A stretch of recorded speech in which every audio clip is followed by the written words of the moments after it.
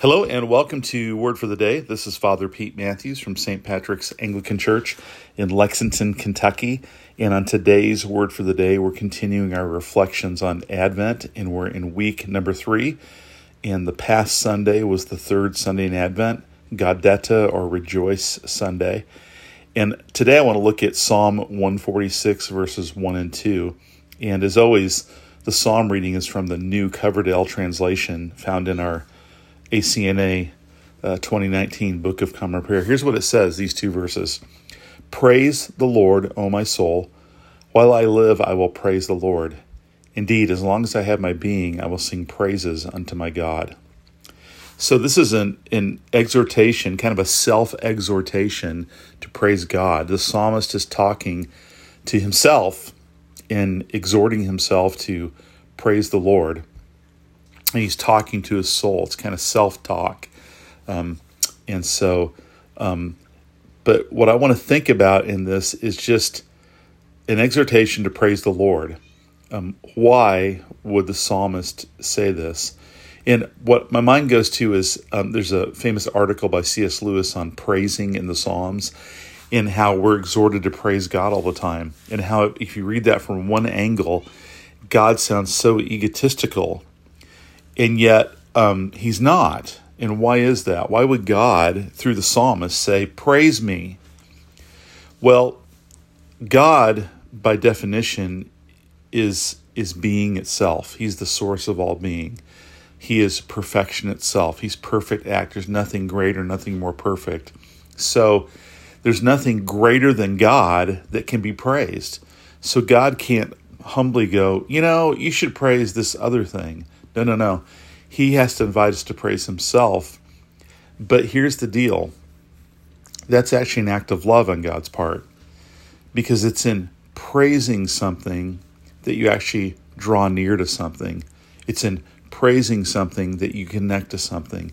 It's in praising something that you find yourself enveloped in the thing you're praising. You participate in it. It's kind of like going to the mountains, seeing all the beauty, but just shutting yourself up and not expressing how you feel. And so the psalmist is saying, we want to draw near to God. We want to cultivate our connection to God. We want to slow down for loving union with God. And we want to know joy. And the pathway into joy is to stop and praise God. Praise God for who he is and praise God for what he's done. Practicing praising is a critical pathway to rejoicing. In a lot of ways, they're synonymous. We rejoice in God. We praise God. Now, one of the tricky things with this rejoice stuff is when things are going bad in life and you don't feel like rejoicing. And there's things that you should not rejoice over. There are evil things that happen, things that we're often victims of or things that we witness. And we don't rejoice for those things ever. We don't praise God for evil.